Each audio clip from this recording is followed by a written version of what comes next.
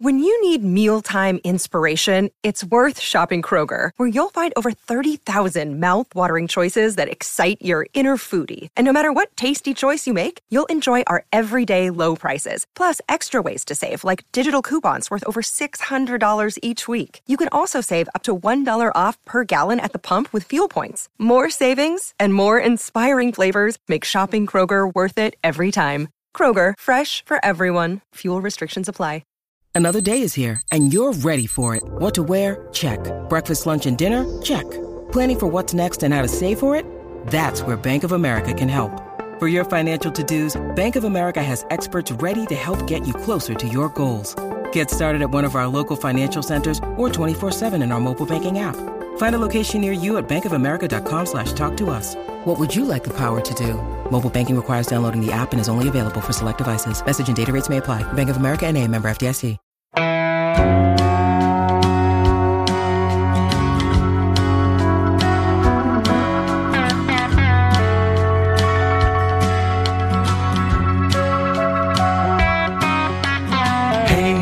Hey, where you been? Buckeye Talk is about to begin. Hey, come on in. Welcome back to your Wednesday Buckeye Talk. It's Doug Lesmerises. Let's get right to the rants. We'll start off with number 10. From the 205, Kyle McCord and offensive coordinators in general handling the backups. I get not wanting to put the backups play on film because Ryan Day isn't the only person that does this, but I would like to see the actual offense run by McCord and the backups. I cannot stand to see him hand the ball off 30 times and get 3 and 4 passes when you have to get him 8 to 12 passes. Have reps that are important. As a former quarterback myself, practice and in-game reps just feel different. This is heavy metal. Buckeye is saying this, and this is one more person who wants to see a little more out of Kyle McCord. This is from the 317. Doug, this is Zach from Indy. It's time to let Kyle actually play when the backups go in. Enough of this having him just hand the ball off to be more respectful of the opponent crap. This is Power 5 football, for Pete's sake. If the opponent if the opponent has the ones out and is trying to keep up with OSU's twos, then just shut it all the way down. What are we doing? This is a sport where kids basically maul each other for entertainment, and we're worried about people's feelings. So that's Zach in Indy and Heavy Metal Buckeye checking in on Kyle McCord. So this is something that Ryan Day talked about on Tuesday at interviews, and I completely agree with both texters here. Ryan Day said, and what's the quote? He said, you try to be sensitive to that in those moments, but at the same time, you'd like to get him repped, so we try to create a few short passes for him. When the game gets a certain way, you don't want to try to upstage somebody. You can't upstage anybody who is sharing TV money with you. That is my philosophy on this. You cannot upstage a conference opponent, and especially when that conference opponent is Wisconsin and is supposed to be the best program in the West. So this is a discussion to me for Toledo and Arkansas State. You're paying those guys $1 million. There's a talent disparity. You don't want to embarrass anybody. You don't want to hurt anybody. But in the Big Ten, it is impossible to upstage anybody. It is impossible to rub it in. This is why Ohio State shares the money equally. So if you share the money equally, you've got to share, what's the word I want to look for? Like you can't, then you share the feelings equally. And the feelings are, for 60 minutes, we're going to go. And that's it. And they have to get McCord reps. Ryan Day, it wasn't just us. It wasn't just you guys who talked about C.J. Stroud had never thrown a pass. When he was Justin Fields' backup in 2020, he did get a little action. But when C.J. Stroud became the starting quarterback in 2021, he had never thrown a college football pass before. Ryan Day acknowledged that. So Kyle McCord has thrown some passes. He has he's played 31 snaps so far this year in 2022, and he's 8 of 11 passing for 134 yards and a touchdown. We continue to get this. Listen, we're doing these rants. I got 130 of them right this week. We put the call out for texters. You guys send them in. We continue to get a lot about the injury report. People are still not happy with how the injury report doesn't seem completely factual. And Ryan Day addressed that. And they're going to try to get the injury report. They're going to try to have communication about that, a shorter time between when they talk about it and when it gets handed out to us. So it's the latest info. We continue to have lots about TreVeyon Henderson and Mayan Williams. There's sort of two sides of that, and then a third side, which is this is great, but some people are really leaning into my end. Some people think Trey is getting too much guff now. And there continues to be an idea about why do they keep the players in the game, the first teamers in the game, as long as they do. I think I'm fine with keeping in the starters, and you've got to let CJ Stroud play. You guys kind of know where I stand on that. But when you put the backups in, you got to keep playing. To put the backup quarterback in and turn him into a handoff machine is ridiculous to me in Big Ten play. So, like the idea of upstaging Wisconsin, who are you supposed to play? Who's Kyle McCord allowed to play against if you have to think about Wisconsin's feelings? Wisconsin, when Ohio State put backup defensive guys in, Wisconsin handed the ball to Braylon Allen and he ran 75 yards for a touchdown. There was no feelings there. So it boggles my mind. Whose feelings? How can Wisconsin be offended? Wisconsin should absorb whatever Ohio State is handing out and let it motivate them to be better, man. I mean, it's an odd thing, and I absolutely do believe you've got to get Kyle McCord as many real reps in real game situations. I think he should be running the same stuff that CJ is running. So I completely agree with you guys. I'm a little surprised that Ryan Day talked about it that way, but that's where we are, and I'm on your side. And if this can, again, so your only choices are you're in a barn burner of a game where the backup never gets in, or if the backup gets in, now it's feelings time. Odd to me. You guys are right. All right, number 9, Tommy Eichenberg. From the 614, we can't give all the credit for Tommy Eichenberg's turnaround to Jim Knowles, as a light went off late last season for Tommy. He was giving off serious tough Borland vibes earlier in 2021, which scared the heck out of me. Another 4 years of that, and I would have lost my mind and my voice from yelling at the TV. That said, Knowles' defense allows the linebackers to see ball, get guy with the ball, and play instinctual football. It is beyond a pleasant surprise to see it all coming together so soon. I don't know that many people that expected this, especially with so many of the same players from last year's team. Knowles is a wizard. That's from Nelson Morales. Let's do another linebacker one. This is from a new texter in the 513. Welcome aboard. For the past few years, and especially coming off last year, I never would have imagined a time when I thought I had more confidence in the linebackers to do their job than I did the D-line and the secondary. Alas, this is where I am. I know the linebackers playing don't have the upside that the guys playing on the rest of the defense do, but they do their jobs, and they do it well. Last one, we're getting progressively more excited about Tommy Eichenberg as we go here. From the 740, Tommy Eichenberg is going to be the Big Ten Defensive Player of the Year. Now, that's a take. He is a classic, old-school built linebacker who's really making a huge impact on the defense. So I don't think we can deny his impact. And when you talk about that, the light came on last year. Of course, he was the defensive player of the game in the Rose Bowl. But he was, to me, he was a particular kind of linebacker, which was a catch running backs against a running team kind of linebacker. And we certainly have seen Ohio State play more teams like that early on here, right? That, you know, the team they probably had the most trouble with was Toledo in some ways because of DeQuan Finn, who could slide around. But Notre Dame, they did a great job with Michael Mayer, but they also, you know, it's a certain style of team that tried to kind of slow it down. Wisconsin, we know the run game there, no real threat in the pass game. So I do think we have seen teams so far that fit what Tommy Eichenberg wants to do, but he also is I think he's more athletic. I think he absolutely has an understanding. Again, I've mentioned James, we have a lot of Tommy Eichenberg conversations because one of the main, it's an excitable take. It's like, this guy is so much better. Isn't that a wonderful thing? We have 3 guys, I think, on this team, and I think maybe we have this later, that like, man, they're so much better. And I think it's Tommy Eichenberg, Cade Stover, and Mayan Williams. And so we continually, with these rants and takes, we do get a lot along those lines. And I read them all. But I think there is a combination here of Jim Knowles using him correctly, Jim Knowles and Tommy Eichenberg, and I think Jim Knowles has it with a couple guys, a mind meld, right? I think he has it with Ronnie Hickman. I think he has it with Jack Sawyer. I think he has it with Tommy Eichenberg, where they are understanding the defense and executing exactly what Jim Knowles wants to do, and Jim Knowles does want to be aggressive. So Tommy Eichenberg is blitzing, is making plays in the hole. But also, I still have a little bit of a question, I guess, like in space against a team that might spread it out a little bit. But again, like who in the Big Ten is going to do that? And so he's playing very well against the teams they're playing, which is all you can ask. And I do think I believe in him more. I really kind of thought he was more of a one-note linebacker a year ago.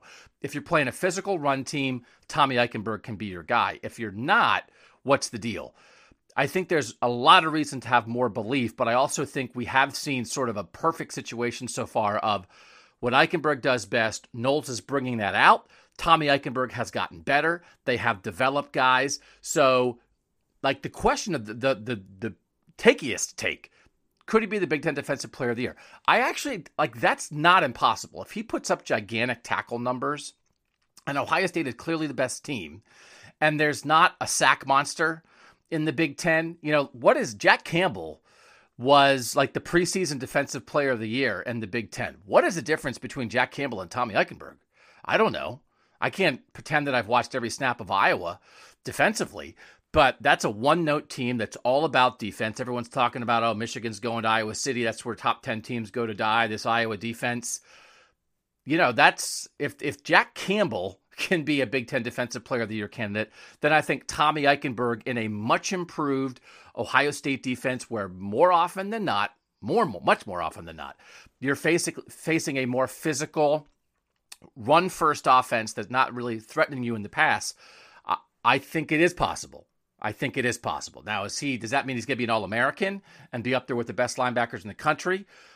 Maybe not, but could he be the Big Ten Defensive Player of the Year? I don't know. I don't know if you can put money on that. I don't think they have bets for that. I don't know. I don't really know what the betting is still yet, but you could sprinkle a little bit on that, right? I mean, who knows?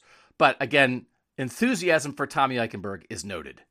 More enthusiasm. Who's not enthusiastic about Ohio State football right now? When we first did the rants, there was some consternation because I think we did them after Notre Dame. There's not a lot of consternation anymore, which is great because they're playing really, really well. All right, from the 513, Justin Frye, that's the offensive line coach, has had a huge impact that might be even greater than Jim Knowles' impact. LOL.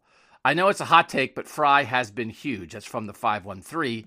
That's pretty hot, but I like it. This is Scott in the 513. I think Justin Frye has made a positive change to the way the offensive line plays. By having actual guards playing guard, that's helping this team with the running game. One of the problems last year was they weren't getting the other team's defensive tackles and nose guards moved back. Also, trying to get those long tackle-type bodies up and moving to pull and be a lead blocker for the back was never there. To trade Donovan Jackson's ability for Thayer Munford is such an upgrade. I believe, faced with the same choice last year, Frye would have chosen guards instead of tackles in that situation. The downside to this, and hopefully a national championship, the downside to the success, he doesn't think there really is a downside, but the downside is I think Justin will be like Jeff Hafley and go be a head coach somewhere next year. That's Scott in the 513. So again, if those are your problems, your coaches are so good, other people are stealing them. That's a very good problem to have, although it clearly had an effect with Jeff Hafley, who was here in 2019. The defense was great. He was the coordinator. He was gone after a year. I don't know that Justin Frye, we've talked a lot about the Justin Frye, Tom Allen, coach in waiting for Indiana football. Will Indiana pull the trigger that quickly? Tom Allen got an extension after they had, the big year in 2020. Maybe not. I think he could wait. Jeff Hafley had a kind of particular window because he was a Northeast guy. Rutgers and BC were both open that year, I think. And it was like, hey, if he's going to go where he fits culturally the best and has the best recruiting ties, these are the openings that would fit him the best. So, and not everybody thought that Boston College was worth jumping for him at that point. But that was a particular thing. I don't know that Justin Frye, I don't think is going to come from UCLA, come to Ohio State and leave for a MAC job, because I think he would rather wait and see if he can jump higher than that immediately. So I think there's the Hafley thing was kind of weird, right? That's unusual to have a guy jump that quickly. I would not bet on that, but the idea that Justin Frye's made an impact, I do think in defense of Greg Studrawa a little bit, you got to play the guys you have. And last year, the emergence of DeJuan Jones, which remains a success story for Greg Studrawa. Get that guy, develop that guy, diamond in the rough, has become obviously a really, really good right tackle. I don't know, Matt Jones just didn't win the job in camp, and if you want to get DeJuan on the field, you're not going to take Paris Johnson or Thayer Munford out of the starting lineup. So I don't think I agree that it is better, I think, especially pulling in the run game and that kind of thing. It's fun to have four tackles, but I do think there's something to having true guards in there. So I agree with that. I don't know that that's Justin Frye and that Frye gets credit for that and Stud gets points off for that because they had 4 tackles last year. It kind of is what it is. Now, the recruiting that might have led to that led to some gaps in the guards or whatever, right? That could be more on Stud. But is Justin Frye making an impact? Ryan Day has acknowledged that. The offensive line is playing really, really well. Would you say it's a greater impact than Knowles? That is hot. That's about as hot as you get because, like, everybody sees the impact that Jim Knowles is making. But maybe it's closer than we think because, and we'll have to see against a defense where they really, really do have to run the ball. You know, are they really going to have to run it on 3rd and 2? Again, the thing last week that I loved was that they spread them out and ran it. And you let that athletic offensive line get out, and then it wasn't just hammer them up the middle. So I don't think anybody's disagreeing with how important Justin Frye has been. I'll tell you what, man, it feels like all the hires, Ryan Day made 4 pretty good. Perry Eliano, Tim Walton, and Jim Knowles on the defensive side of the ball. Justin Frye on the offensive side of the ball. Pretty good so far. It's a month in. Pretty good so far. And I do like it's way up there. Hiring good people it's why I hammer it when I don't think the hire is good. Hiring good people because there are so many out there. You know, it's not. I always say there's not. You don't have to scrounge around to get good assistant coaches to come to Ohio State. But it's so important to pull from the correct pool, right? To pull from qualified people with energy and intelligence and passion and teaching ability and recruiting ability. It's so important to pull from the right pool that you can see when it hits, right? And it should hit. That's the thing. Like I don't want to give Ryan Day. It's not that you can't go overboard with giving Ryan Day credit for giving Jim Knowles $2 million a year. Everybody in the country wanted Jim Knowles, but Ohio State got him. So you do get credit for it, but also this is what should happen. When you replace coaches, this is what should happen because so many assistants want to come to Ohio State. So absolute credit to Justin Frye. We all see it with the offensive line. Will he be out the door in a year? I'd be shocked, but he's absolutely making an impact. Quick break. When we come back, let's talk about Rutgers. Let's talk about Wisconsin. Let's talk about LeBron James. Let's talk about Jackson Smith and Jigba. Let's talk about a bunch of other things next on the Rant Podcast on Buckeye Talk. All right. Doug Lesmerise's back. This, of course, is the Rant Podcast where we ask texters send in rants and hot takes. Got over 130 of them this week. Read through every single one of them. Can't use them all. I'm using as many as I can. We're going to, I think, use one of the 10, try to have 10 questions. We're going to do like a lightning round within one of the questions to cover a bunch of little things, funny things, personal things that people sent in. I love reading them all, but it's like a lot of positive stuff. We do have some stuff at the end about could this Ohio State, are we looking at a mini dynasty? That's how excited people are. A mini dynasty for Ohio State. Talk a little bit more about CJ Stroud plus Jackson Smith and Jigba when we move along here. But we want to talk about why Rutgers stinks because it's Rutgers week and it is what it is. This is Brandon in Portsmouth. I absolutely hate the way we have to play Rutgers every year. I don't know what else to say about that. Then Brandon went on to talk about the availability report, which continues to really have people aggravated. So we continue to monitor that, but I wanted to include the fact that he hates playing Rutgers because who doesn't hate playing Rutgers? It's a unifying thing. If you're an Ohio State fan and you're looking for a conversation starter with somebody this week, say, hey, yo, like did the head nod. Hey. You hate playing Rutgers? What a conversation you guys will have. From the 614, as a Columbus native who's recently relocated to Florida, the only thing worse than awaiting my first hurricane would be being forced to travel to Piscataway to watch Ohio State bludgeon Rutgers for the umpteenth time. I feel for Nathan and Steven. Doug took the path of least resistance last year and left the gang hanging. It was truly shameful. I guess my rant is, why can't Rutgers be better? Sheesh. Listen, man. I go see the shows. I go see the Broadway shows, but I don't, and then you go to a diner afterwards. So I don't mind going to New Jersey. I just mind the game that's taking place that I have to go watch. But this one's at home. From the 614, I feel like Rutgers should be nicknamed Delaney's Folly. I seriously believe that Ohio State's streak of wins over Ohio schools will end before its streak of wins over conference opponent Rutgers. The Big Ten should continue to expand just so Ohio State doesn't have to play Rutgers every year. I'm going to touch on that in a second because I actually think there's going to be some relief coming here And then there's one more about Greg Schiano, though, from the 513. Last time Ohio State played Rutgers at home in the 2020 season, I remember Greg Schiano pulling out all the stops, multiple trick plays, an onside kick, the whole 9 yards.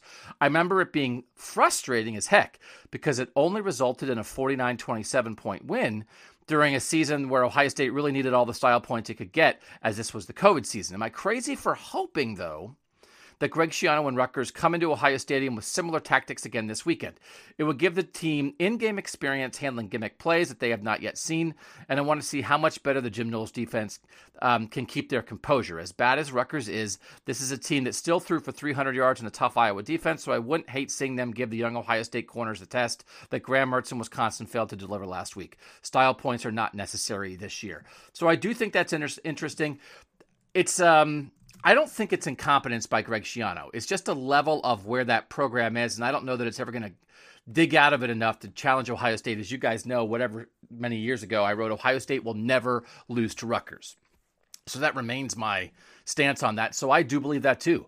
I believe that an upstart MAC team from Ohio has a better chance of coming in here and beating Ohio State than Rutgers does. Now, I do think Greg Schiano will come in and do what I want opponents to do in Ohio Stadium, which is take a shot, which is not just do what you do and be who you are. And we're going to get to Wisconsin next because some people are as aggravated with Wisconsin as I am.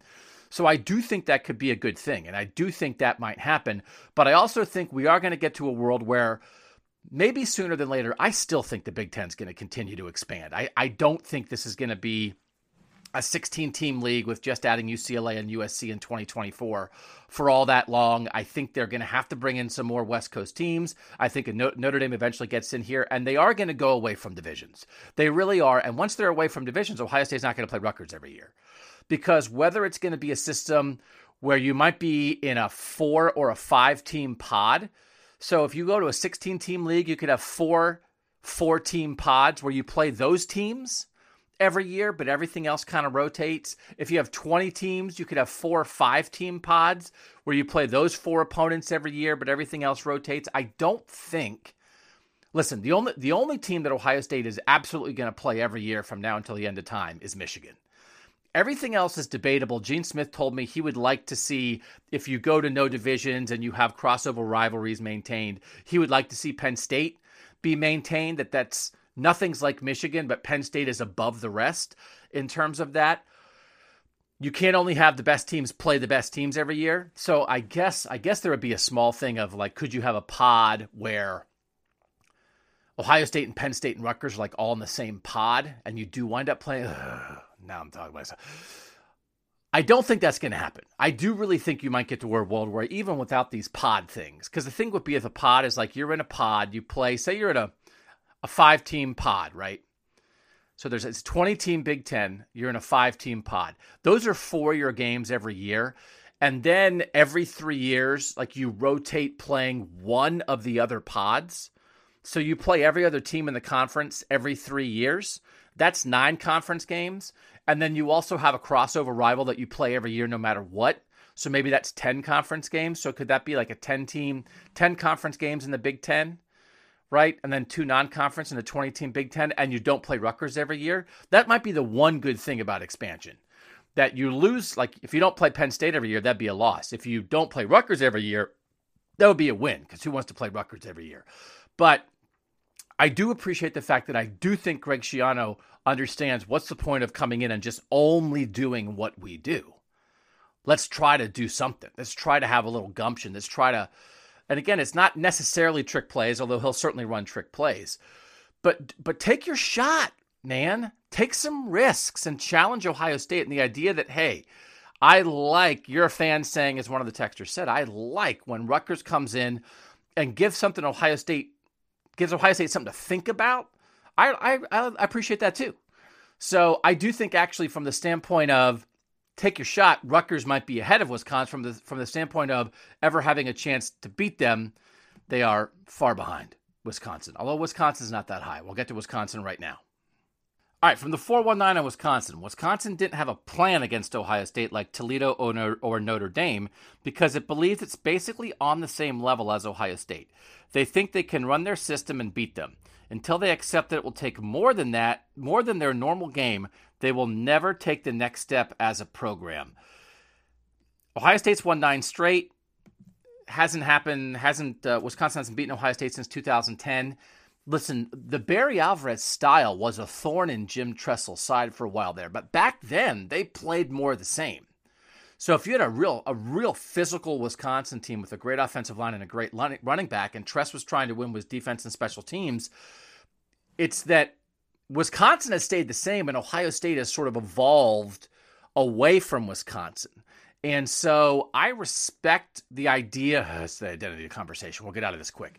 I respect the idea that Wisconsin is good at something and that works most of the time, but it has not worked against Ohio State. They have, again, we covered it, the Big Ten championship games, they've given them some games a couple times, but there's a frustration level, I think, that maybe is developing with Paul Chryst. It's certainly not as bad as a place like Iowa, but it's a tough thing, right? We always talk about Wisconsin like the identity is a good thing. Maybe we're reaching the point where when Wisconsin plays Ohio State, the identity, the hardcore identity of Wisconsin is a bad thing, that's holding them back because that identity is not going to win, and they're so stuck to it that there's no other answer. From the 330, hey, Doug, I know this is an Ohio State pod, but my rant is about Wisconsin. I'm done hearing Wisconsin in the Big Ten playoff contender conversation. Big Ten champ playoff contender conversation. Doesn't want to hear it anymore. I understand that Wisconsin has a, quote, identity, and Paul Chryst doesn't want to deviate from that.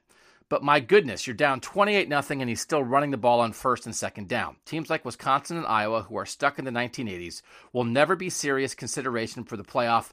Get with the times, Wisconsin. College football is passing you by. That's the thing, and I guess I got hoodwinked by Graham Mertz. That's what this was supposed to be. They hired a new offensive coordinator in Bobby Engram, and they wanted to get to a more balanced offensive style of passing the ball and running the ball. And we saw what we saw last week.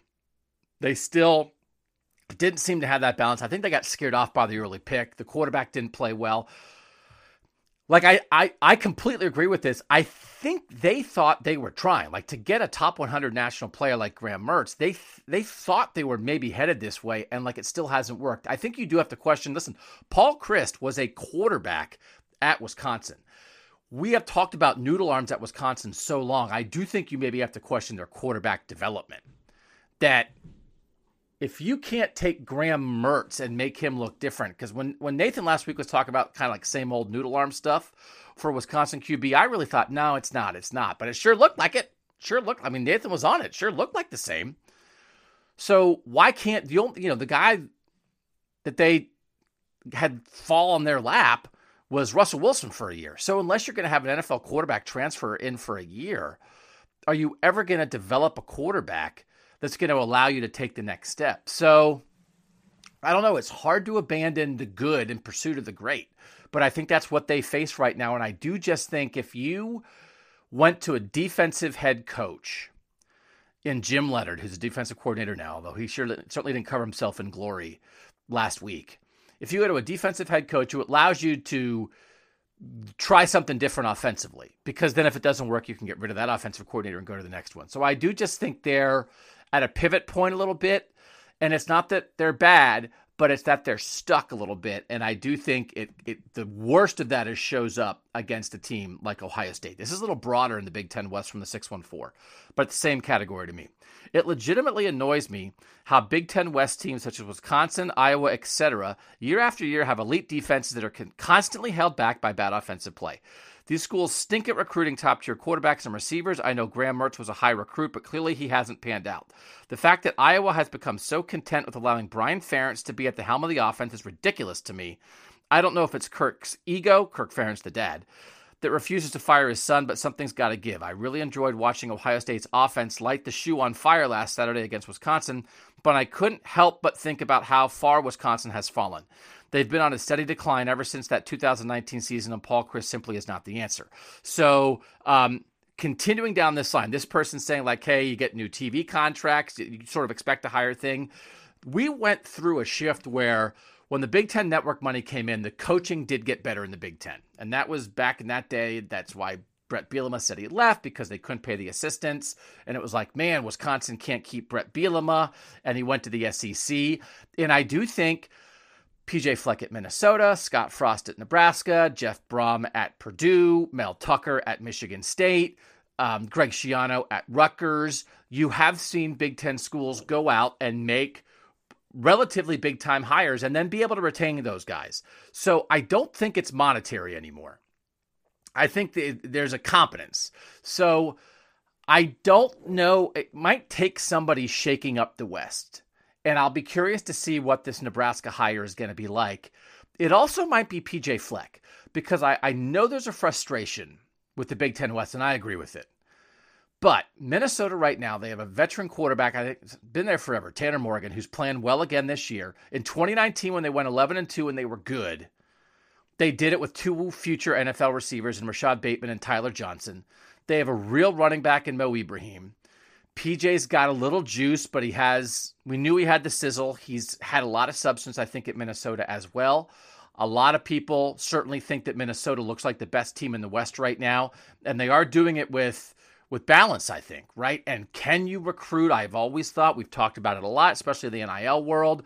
Minneapolis is just a different place than West Lafayette, and Iowa City and East Lansing and some other places. I think you can sell recruits on Minneapolis. It's a cool city. Maybe Minnesota is the answer, and maybe Minnesota will be a little different. So Ohio State and Minnesota don't play in the regular season, obviously, but who would you rather see Ohio State face in the Big Ten championship game if the Buckeyes get there? I mean, you've kind of seen enough of Wisconsin. You've seen enough of Northwestern. I don't know that anybody wants to see Iowa after what Michigan did to Iowa in the Big Ten championship game last year. I think maybe it is Minnesota. So could that be a long-term play where Minnesota goes about it a little bit differently? I mean, they sort of have that reputation of having great running backs there too, but maybe they can find some dudes to throw it a little bit. So that might be the hope of the West. But part of it is, I almost think you need to break up the divisions, right? That if you're focused, because the people in the West, everybody in the East, James Franklin, Tom Allen, Greg Schiano, Mel Tucker, they're looking to say, Mike Loxley, how is this our life? We're stuck in this Eastern Division where there's one super elite program, two really good programs in Michigan and Penn State, one that certainly can have a peak like Michigan State. And who in the West is like that? Only Wisconsin, and now we're sitting here complaining about Wisconsin, right? But in the West, the threshold is pretty low to win the West. And I think everybody in the West, their goal is to win the West. I don't think anybody in the West thinks about the playoff. Or they only think about it in win the West and then, hope for a roll of the dice in the Big Ten championship game and maybe you're in. Not that you're as good, but on one Saturday you win because you just take care of the division and then take your shot in one game. Maybe if you break up the West, if we get rid of divisions or we go to pods or whatever it is, we're no longer East-West, maybe that would do it. Because you wouldn't have a lower standard that I think exists now, and then maybe that would affect a style of play. I also think I think somebody in the West should go crazy back, like triple option kind of stuff. Maybe Wisconsin should go back, Nebraska should go back 40 years, because you can be dynamic in the run game, but be different. Don't just be what everybody is right now, which is like a solid defense. But again, we've talked about this. The defensive, statistically, when you say, hey, the Big Ten has 5 of the 10 best defenses in the country, that's always statistically. And a lot of that is driven by the fact, or at least some of it's driven by the fact that the offenses aren't very good. So you're constantly playing mediocre to bad offenses, which props up the defensive stats. So I do think it makes it look, the Wisconsin defense, the Iowa defense, those kind of schools where they're always up there statistically, it's like, are they? Or are they just living on the fact that they're playing Ryan Helinski? So, also watch for Brett Bielema. Not that he's going to throw it around, and it's funny, it's like we're sick of Wisconsin, but is Bielema building a version of Wisconsin at Illinois that will just be a more successful version of actual Wisconsin? I don't know. Tommy DeVito, their transfer quarterback, is playing really well this year, so maybe he's going to open it up a little bit. But I do think Bielema, you're on alert for Bielema, because I do think the West is a little stale right now. I do think the West is a little bit stale. So I agree with everybody here. And I think it's okay to be frustrated by it. You care about your conference, right? Not that the Big Ten goes around doing Big Ten chants, but we care about this stuff. It's okay to care about the people around you. This is a LeBron James comment from the 614. Here's my rant. I'm tired of every time LeBron James even has a minor thought about college football becomes, look at what LeBron said about this. It's all just look at me narcissistic behavior by LeBron. Ohio State Athletics loves clinging to every tweet, emoji, or word spoken by him. I understand he's the best basketball player of our generation, and he likes Ohio State. But Fox, ESPN, the Big Ten Network, and Ohio State Athletics absolutely loves any time he has something to say about a game on TV. Why? It's exhausting. It's a waste of energy. I'm 35, so I'm not a get-off-my-lawn kind of guy, but surely I'm not the only one who thinks this. That's Anthony in Columbus. So I will say this. Imagine if Tom Brady tweeted about Michigan football as often as LeBron tweets about Ohio State football. Or imagine if Michael Phelps or Derek Jeter tweeted about Michigan football as much as LeBron tweets about Ohio State football. Or if Micah Parsons or Saquon Barkley tweeted as much about Penn State football as LeBron does. I'm trying to think of other examples. Who are other cool athletes? If Russell Wilson tweeted about Wisconsin football as much as LeBron tweets about Ohio State football, I think you might be jealous, is my point. If Tom Brady, the greatest quarterback of all time, was out there just like every Michigan game, was tweeting 4 times a game and praising Michigan and giving Michigan good vibes and letting Michigan absorb some of that reputation from him, I think Ohio State might kind of be like, I mean, you'd probably be like, oh, I wish Tom Brady would cram it, right? But I think you kind of might be jealous. Like, why don't we have a guy like that? So I actually think that LeBron does it so much that it's taken for granted, but it is pretty if you can.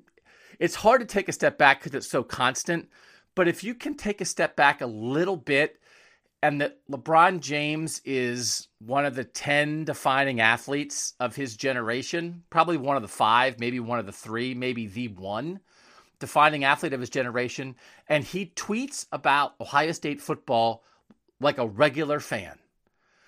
It is pretty crazy.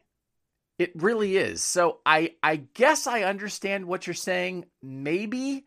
And again, I respect the fact that maybe you're not reacting to LeBron. You're reacting to the way people react to LeBron, because I've talked about that. I like doing that too.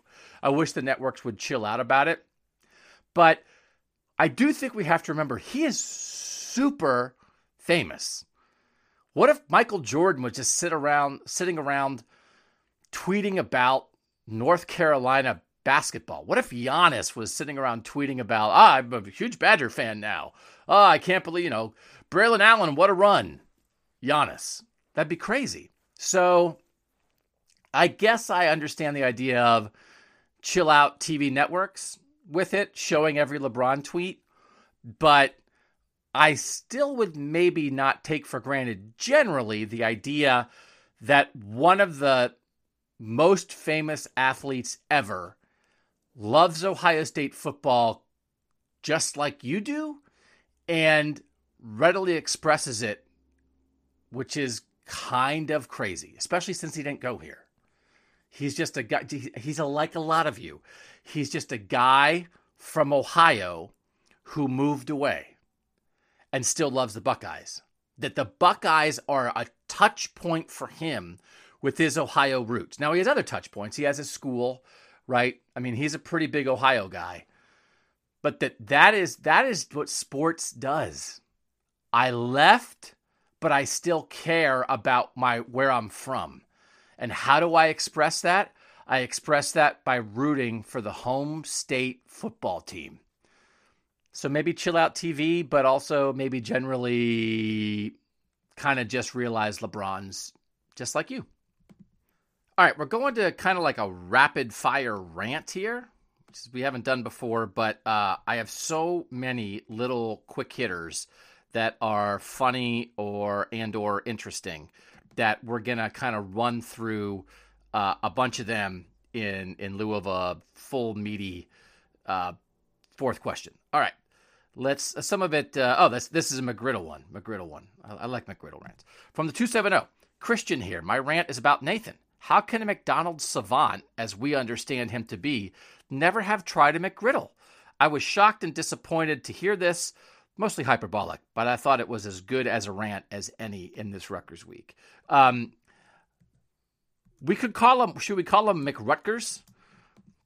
We could pretend that like Rutgers is just like a menu item at McDonald's that like once a year. It's like the Shamrock Shake or the McRib.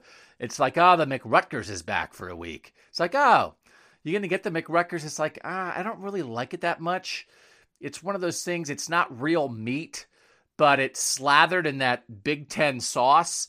So, I guess I'll try it just because it's going to be gone soon. And this is my only, no one actually thinks that.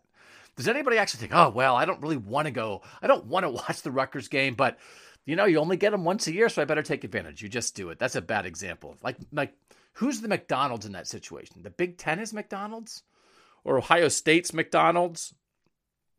And then all the other Big Ten teams are menu items on the McDonald's run by Ohio State. And Ryan Day's in the drive-thru, and you're coming through, and now we have to figure out what menu item the other 13 schools are. That feels like an off-season. That feels like an off-season podcast desperation at some point. From the 513, Doug. Counter rant on the use of Buckeye Talk. A recent texter said the person who says something can't be the one who says Buckeye Talk. So we've talked about that where you say, this place is filled with idiots. Buckeye Talk. That if I say this place is filled with idiots, then Nathan or Steven has to say Buckeye Talk because the person claimed he didn't want us Buckeye talking ourselves. But this person says, I agreed initially, but upon hearing your new use, I realized that's wrong. Organically, you first started using Buckeye Talk on yourselves. It was you and Bill making references to romance novel titles. We did do that, right? Yeah. I Fell Down in the Barn. Title number 63, within your comments about Ohio State. That's how it started as an acceptable use, and it flows much better in your conversations. I know this is meaningless, but I had to get it off my chest. Buckeye Talk. And I'm bored in this meeting. Buckeye Talk. So maybe we'll go back to that. We'll go back to Buckeye talking ourselves. Like I want to please everybody. So maybe we'll have to take a vote. No, nobody cares enough to vote on it. Okay, this one is from the 304. Doug, please stop saying throwing the ball and say passing the football.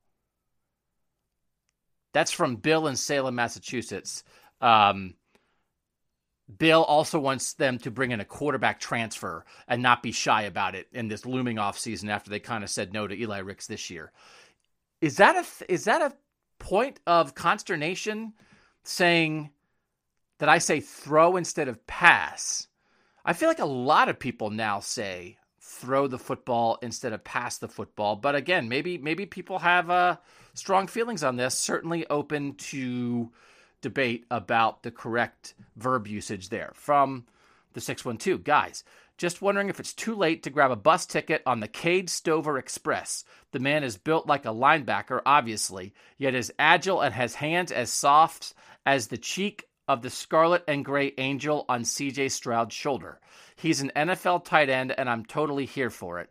By the way, my 11-year-old daughter saw me typing this, so I showed her what I was writing. She called it cringe, but I'm sending it anyways. Go Bucks. That's Rick in Buffalo. I just like that because I think my daughters think that I'm cringe all the time. I will say Dane Brugler, who is the NFL draft guy for The Athletic and is an Ohio native, and I've known Dane for over a decade. I think he's really good at what he does. He also is an Ohio State fan, so I'm not saying that he doesn't have true evaluations that matter, but sometimes like he lets a little Ohio State fandom leak. I don't even not at his evaluation that he puts in his big book, but when he's talking about guys. But also he is constantly looking at people through the lens of an NFL talent evaluator.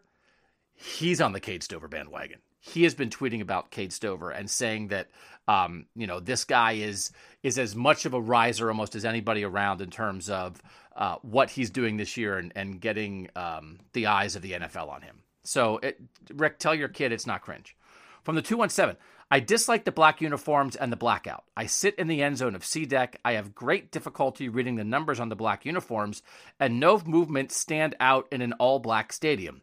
I realize I may be old and resistant to change, as I still think it was a mistake to move from Brutus being a full nut to a person in the early 80s.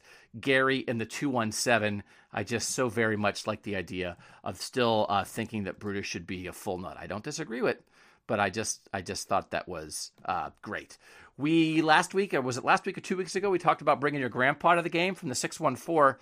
Happy rant. This Saturday, I'm taking my 8-year-old son to his first Ohio State game. I picked Rutgers for his first game because 1, Ohio State should win, 2, cheap tickets, and 3, if we leave early, I won't feel bad.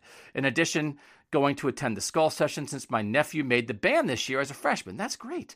I haven't been to a game since Michigan in 2018, so I'm really excited for this weekend, even if it is Rutgers. Chris, not Beanie, Wells. I will never get tired of people sending us notes on the text about being excited about going to an Ohio State game with a family member, because this is the whole point, right? So maybe we can make that a weekly thing.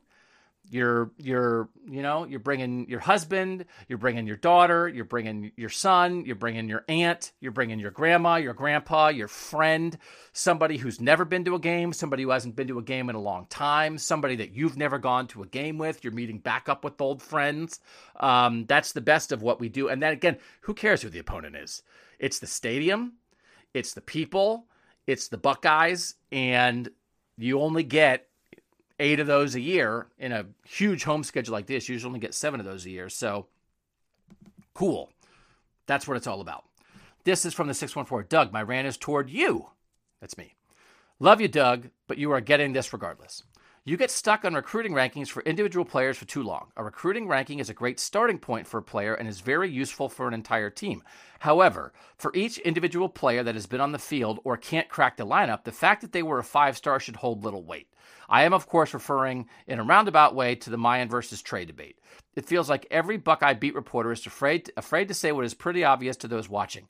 Miyan has been a better running back than Trey since about the middle of last year. Trey has more top-line speed, but lacks the vision and wiggle of a great running back.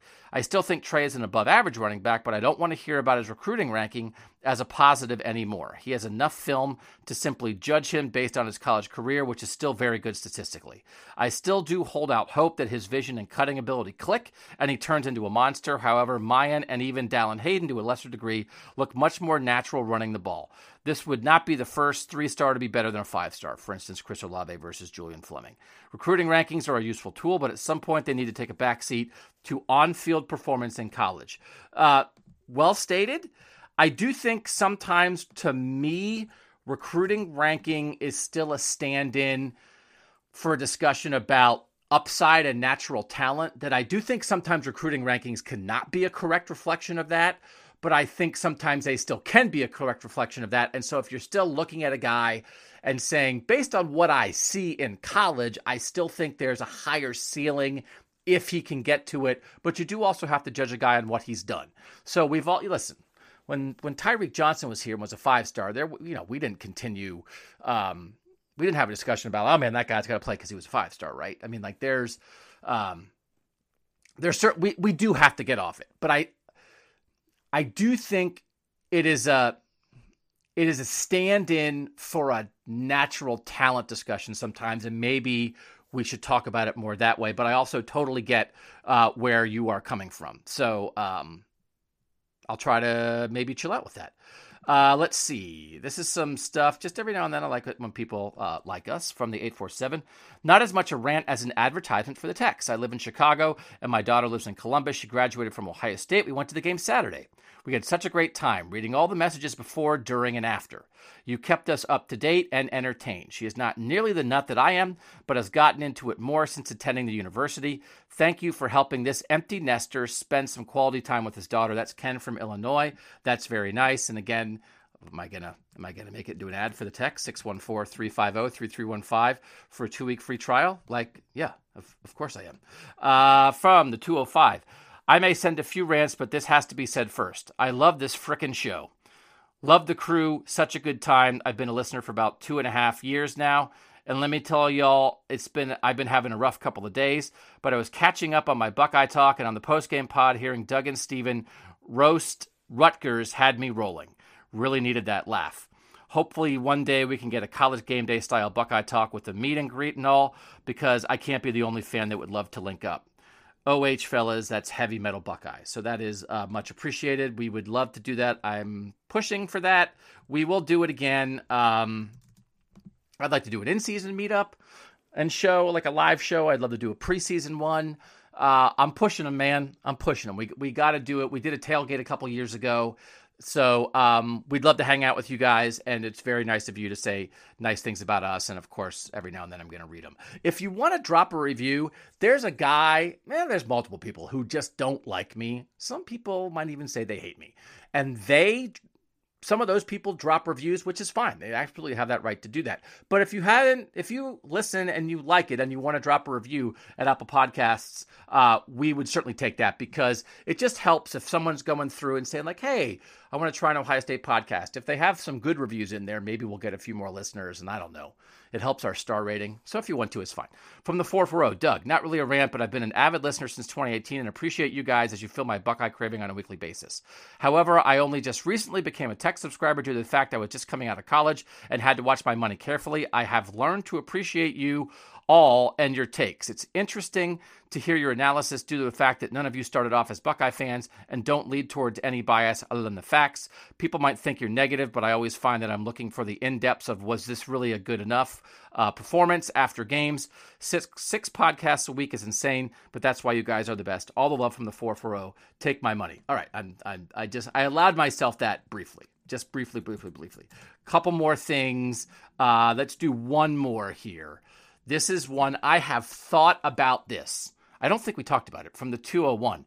Not sure if this is a real rant, but did you notice at the Dr. Pepper commercial with Bryce Young overtaking the actual son's role in his parents' life, the son is named CJ?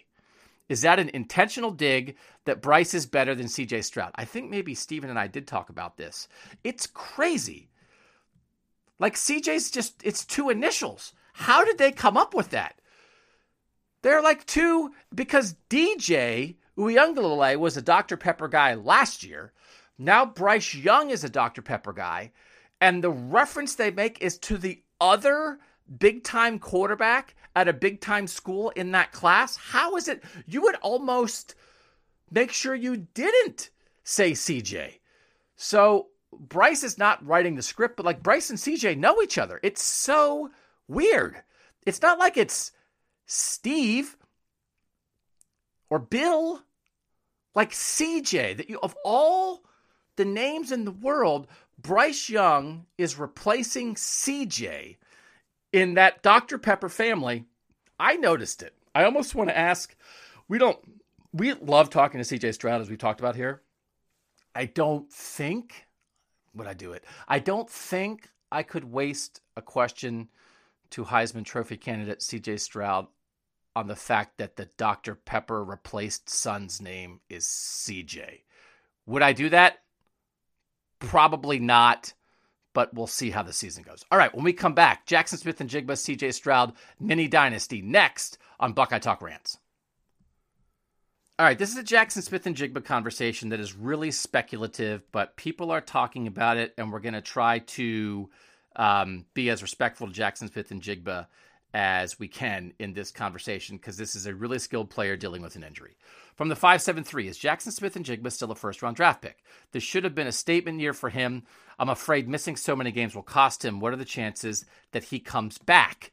So one of the things that people are wondering about is somehow could this lead to Jackson Smith-Njigba, if this hamstring injury continues to linger, and it sounds like he's probably not going to go against Rutgers this week. He did come back, play briefly against Toledo, did not play against Wisconsin, got hurt initially against Notre Dame. Could this lead to him being on the team next year? Some people are wondering about that. From the 614, if Jackson Smith-Njigba misses more than half the season, how much will that hurt his draft status, and would it bring him back to the loaded wide receiver room? How would it affect the rest of the room and recruits? Would we be looking at another Olave returning / Jameis Williams leaving case with a guy like Ballard potentially leaving? Okay, so that's one of the parts of this, the idea of Jackson Smith-Njigba being back. Here's the other side of this that people are, again, this is a rant and take podcast from the 330. I hope this take is wrong, but Jackson Smith-Njigba won't play another down for Ohio State. That is a hot take pretty hot, pretty takey take. And the comparison that a couple people have brought up is Nick Bosa in 2018. From the 740, this is Brian. I'm trying to be positive and not questioning athletes' health, but I'm really starting to feel that Jackson Smith-Njigba is not going to play any more snaps this year and is just going to Nick Bosa this season. He is solidified as a high draft pick, but it is disappointing to a selfish fan like myself who loves to watch greatness in action. And one more on this. This is from the 419. Do you think Jackson Smith-Njigba is going to pull a Nick Bosa and be done for the year and declare for the draft? I don't think so, but Twitter reporters are predicting it. So, most of this is just a in the real world how stuff works with draft status conversation. One thing, so Nick Bosa in 2018, if people remember, had a torso injury, right? And got hurt in week 3 against TCU and was going to be out for basically the whole year. Maybe could have come back for bowl season, but basically decided that he was going to just kind of go and start preparing for the draft, and his Ohio State career was going to be over. So I talked to John Bosa, his dad, during that, and I think we do have to understand that like the Bosas just had so much football experience that John Bosa himself had been a first-round pick. Joey had gone through it and was in the NFL as a top 5 NFL draft pick. Their uncle, Eric Kumaro, was a first-round NFL draft pick. They had so much NFL experience that they took, I think, a super pragmatic NFL-focused approach to that because they lived it, right? And I'm not saying that that's good or bad, but not every family is like that. And I think your past experiences affect your view of things. Jackson Smith-Njigba, from an athletic family, his brother is a baseball player. He's been in the majors this year. They understand athletics as well. Did the whole family play in the NFL? No. So I think we just have to keep that in mind. I just think from a outside generic family perspective, they're probably coming at it from a little bit of a different place. One of the other things we have to think about is the pandemic showed us that guys missing time had little to no effect on their draft status and zero effect for the best guys on their transition to the NFL. Both Micah Parsons and Jamar Chase, for example, didn't play their last year in college. Both went super high in the draft, and both have been immediate, huge impact guys in the league. So when you look at that, Jackson Smith-Njigba, just frankly speaking, does not need this season of Ohio State football to be a high draft pick and a successful NFL receiver. He doesn't. He's shown it. He's going to show it more at the combine. He's going to show it more in individual NFL workouts. And I think whether he plays or not, the idea of him having to come back next year for his NFL status, I think is not the issue at all. That he could go to the NFL right now and he's put enough on film and he's going to show people more in workouts that's not a consideration. So then would he shut it down? It can be hard with an injury. We've already seen like he came back and then he didn't play. So like just generally speaking, that's maybe not exactly how you would want that to go, right? So if you have an injury that is lingering, and I do think it is Nick's was like a weird injury that was really just going to take a long time to heal. I don't know where we are with that with Jackson, but I think bottom line is, I think it's fair for people to be thinking about this. Jackson Smith-Njigba does not need to play college football to help him get ready for the NFL anymore. And players have to think about their futures and the money they're going to make in the NFL when they make these considerations. It's not the only thing they think about. They love their teammates. They love their program. They love playing college football. But it's a great big pot. So I don't want people to get too fired up about this, but it is something that I understand why people are thinking about it. Can you predict it? You know, Ari Wasserman used to always joke, these guys should just move to Malibu in the middle of the season. Why do they even play, right? Like, why did Chase Young even play in 2019? Just come, be Chase Young for a year, and then just go start preparing for the NFL draft, right? So, I mean, should guys be able to go out? I mean, it's this great big conversation, and it's complicated. But as I always say, like, playing football is fun. Playing football is fun. But once you have an injury, that complicates it, right? I don't think we're ever going to get to the point where guys are just bailing for no reason. but an injury is a reason. So that's not a great answer. You can discuss it with your friends. I hope everybody who does it is respectful of a young man who's trying to get healthy and wants to play and came into this season with great hopes and great expectations and has had an unfortunate injury. So, but we are having, I think, different kinds of conversations about this than we used to. And I don't have any inside information on this, but I would not automatically link up Nick Bosa and Jackson Smith-Njigba just because I think they come from different backgrounds, different experiences that probably makes them view the NFL at least a little bit differently. I don't know if that helped, but I think it was worth putting out there. All right, CJ Stroud and Heisman talk. This is from the 567. CJ Stroud deserves way more Heisman hype than he is getting. 16 touchdowns to just one pick through 4 games is absurd, and he's done it against 2 massive brands in Notre Dame and Wisconsin, with both games in prime time on ABC. He's throwing the ball better than almost anyone else in college football right now, and he deserves way more Heisman talk than he's receiving so far. Give this man his due. I did read a national column the other day. I'll be honest. I do co-host a national college football show. I kind of thought he was getting the hype, but I read a national thing the other day that had Hendon Hooker from Tennessee as like the Heisman favorite right now, and CJ like in a mix with a bunch of other teams, and I was surprised by that. I know Tennessee is in the top 10 and has surprised some people, but I did find that odd. So maybe I'm missing that. Maybe I'm off on the national conversation about CJ and the Heisman because I kind of thought he was at the top of it. I know he is with the odds from the 210. Am I crazy in thinking CJ has no chance to win the Heisman unless he has multiple running TDs this year? Nearly every quarterback to win the Heisman had to run the ball for either crucial first downs or touchdowns. I know Ryan Day wants to win the Heisman. So his reluctance to run the quarterback is interesting. I don't want CJ to run, but I also want a Heisman for CJ to shove it back in stupid Desmond Howard's stupid face.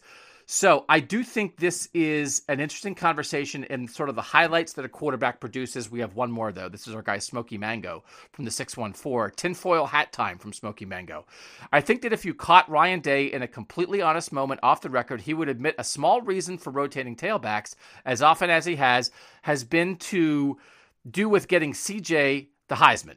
Obviously, the majority of the rationale in keeping them fresh, and they're both playing extremely well. But I think he remembers 2019 with Fields, Dobbins, and Chase, and it stuck with him.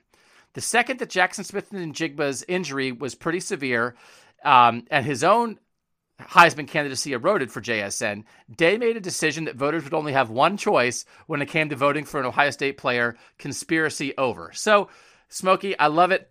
I don't think that's it. Because this was not going to be a Trey Heisman year, I don't think anyway. I think if Trey has a Heisman year, maybe mine has a Heisman year. It's next year. The idea of does a quarterback have to have running highlights? We were having a discussion about how many brain Heismans have been won. It is hard. I think maybe we already talked about this. Sometimes it can be hard to show how good CJ is because the best thing he does is avoid problems that never get started to be a problem because he diagnoses something early and makes a read, makes a throw, makes it look, quote, easy when a lot of other quarterbacks wouldn't make it look easy. So I do think Ohio State wants to try to do something to promote what CJ does best, which maybe doesn't translate to highlights as well as some other guys. Because it's not crazy window throws. It's not gunslinger out of pocket stuff as much as although we saw the Mayan throw on the sideline. Mayan Heisman. Maybe there's something there. Maybe he'll change his name to Meisman. If there's can you imagine? My gosh, a Mayan Williams Heisman conversation at some point. That'd be crazy. It's harder to show. I think like a winning quarterback with big stats on an undefeated team is pretty persuasive, and I think matches of a lot of what has produced Heismans in the past.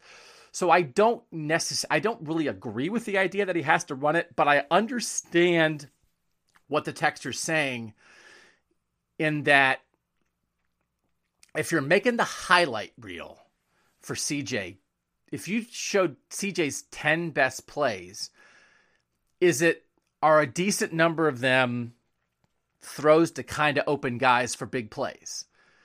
Like he ripped that one in the end zone, I think, to Julian against Wisconsin.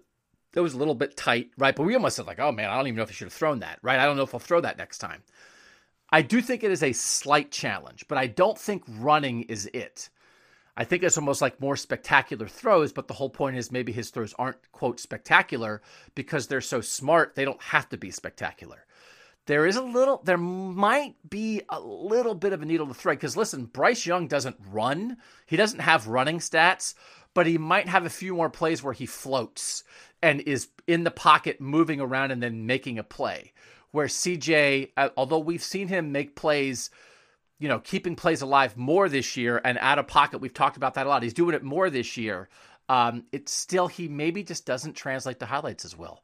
I don't think it's going to be a huge issue in the Heisman race, but I think it's something that people are thinking about right now in sort of maybe preparing for his Heisman case. Okay. Last one. This is people who really think Ohio State is good. Hey, what a way to end it. From the 7-4, the 2019 LSU Tigers won 12 of their 15 games by 10 or more points. Ohio State will exceed that and win every game by double digits. If they win every game by double digits on the way to 15-0, holy guacamole. This is a very specific thing from the 513. Alex from Cincinnati. Possible hot take. This is the best Buckeye team since the Super Softs, and maybe better. That's 68. The best quarterback in the nation and a top 5 to 10 NFL draft pick. 2 running backs that would start on any team in the country. A wide receiver room that could be all first-round picks. The best wide receiver in the country. A dominant offensive line. A defensive line who can't be contained. Linebackers ready to make every play. See Tommy's tackle count. And a secondary slowly getting better with depth for days. I truly believe this is the best and most complete Buckeye team I have ever seen. Love the pod, guys. So that is where we are starting to head after 4 games. That is not the only person to mention the Super Softs this week from the 804. This has to be the year. I repeat, this has to be the year to win it all. I've been watching Ohio State football since the Super Softs, and this is the most talented offense I've seen. They have the quarterback, great skill guys, a solid O-line that appears to be getting better each week, and the right coaching staff on both sides of the ball. All that is needed is an adequate defense that can at least contain the other offense. Despite no superstars, this D seems to be building toward a very adequate complement to a high-powered offense. I hope I'm not setting myself up for disappointment, but I got a feeling. This is the year. Look out, Georgia. Thanks. That's Steve in Richmond.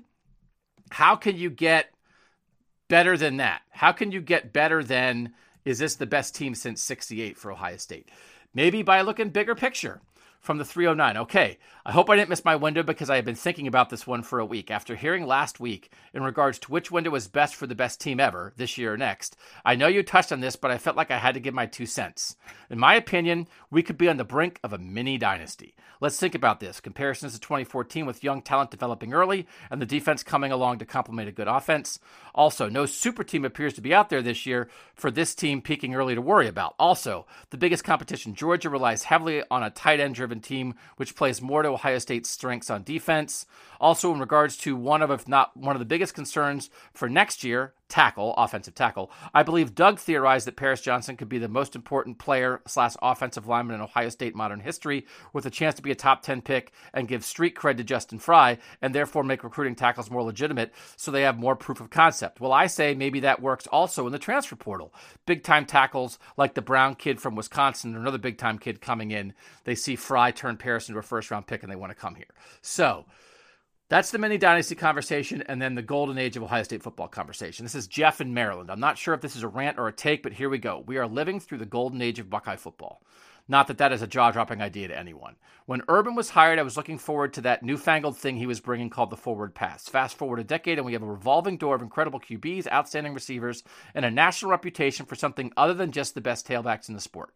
The running back room hasn't dropped off, as we recently saw the fifth-string guy put up valuable yards a couple weeks ago, with an expectation that Ohio State will be in the playoff discussion every year. Even before we expand to a 12-team playoff, I take it all in and love every minute of it. Too many fans start to nitpick when Ohio State misses a tackle or doesn't shut out every opponent, but I am greatly appreciative of what we fans have. I disagree with all the fans and commentators who say the games against the MAC are boring. For me, they are mere opportunities to take in 3 hours of fun. Buckeye Talk makes it all the better, and thanks for what you guys continue to do. So, best team ever, mini dynasty, golden age. when you look at what the past couple years have been, right? 2018 was a real defensive problem, and they fixed things, and here comes Ryan Day. 2019, they play a really talented Clemson team. They probably should have won in the semifinal and had a chance to take on LSU, which was a super team. 2020, they make the national championship game. 2021, they have an issue. They lose 2 games, but they address the biggest problems, which is defense and offensive line. They hire new coaches there. So when you look at this, they haven't won a national title, but as close as they were in 19 and 20, if 21 was a step back and they fix the issues, mini dynasty is tough because as long as Saban's here, I don't know. I said they missed a chance in a mini dynasty when they didn't take care of business in 2015. I know what you're saying, right? And this is like, to end a podcast with this is not enough time to really talk about this. But it's the quarterback thing. I mean, there's people, there's an analytics person I follow who just like every week says, if your number one priority isn't recruiting and developing the quarterback position, you're crazy. It's all about the quarterback. And that Ohio State is so good at that right now. It's clearly the number one thing in the sport, the way the sport has evolved. Not that it always wasn't, but it's even more than ever. If you don't have a quarterback, you're not going to be elite. And that's what Ohio State does best. They do the thing best that matters the most. And that keeps you competitive. And then it seems like they certainly went after it, trying to fix the weak spot, right? O-line, run game, toughness, whatever on the offensive side, and a new defensive coordinator, a new defensive scheme. So when you look at that, I don't know that Knowles is going anywhere, and I don't think the receiver quarterback situation is going to get worse.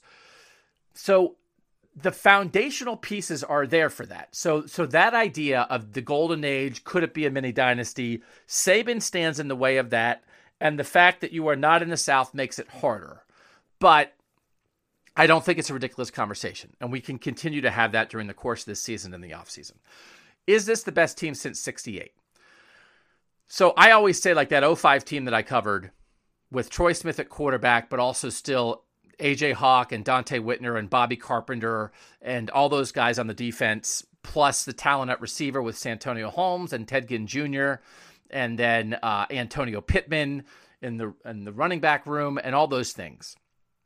That team was so good, but they played the team that won the national championship in week 2, and they played probably the 4th best team in the country and lost in the middle of the year. So you have to look at that 2005 collection.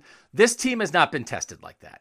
And I don't know that they are going to be tested like that until the playoff. They're not going to face Vince Young, right? So it's a big thing to say, right? You look at the best of the Cooper teams that didn't quite get over the top. Could you compare those teams to the Super Softs if they had, they beat Saban, if they don't have the Michigan State upset loss in 98, like would we be talking about that? You put Butts in there because they didn't get it done. The 02 team obviously is a little more of an underdog team. Is this team better than 14? I mean, with the level of quarterback play, it feels like it elevates everything. Is this the best team since the Super Softs? I'm not there yet in week 4 because I don't think we 1,000% know about the defense for sure yet. And there's just a stylistic thing that it's just going to be hard until you see a guy like Bryce Young or Caleb Williams, like a really good quarterback. It's just going to be hard to know. And if we're talking about the Super Softs, right? If we're talking about, is it the greatest team in the last 50 years of Ohio State football? Like, we have to hold back on that. So I'm not there yet. I think it's fun that some people are there. And I understand that the offense is so elite, and if the defense is fixed, that's how you get there. There's not a thing it doesn't feel like there's a thing holding this team back right now. I still don't think the defensive level of talent reaches what Ohio State is at its best.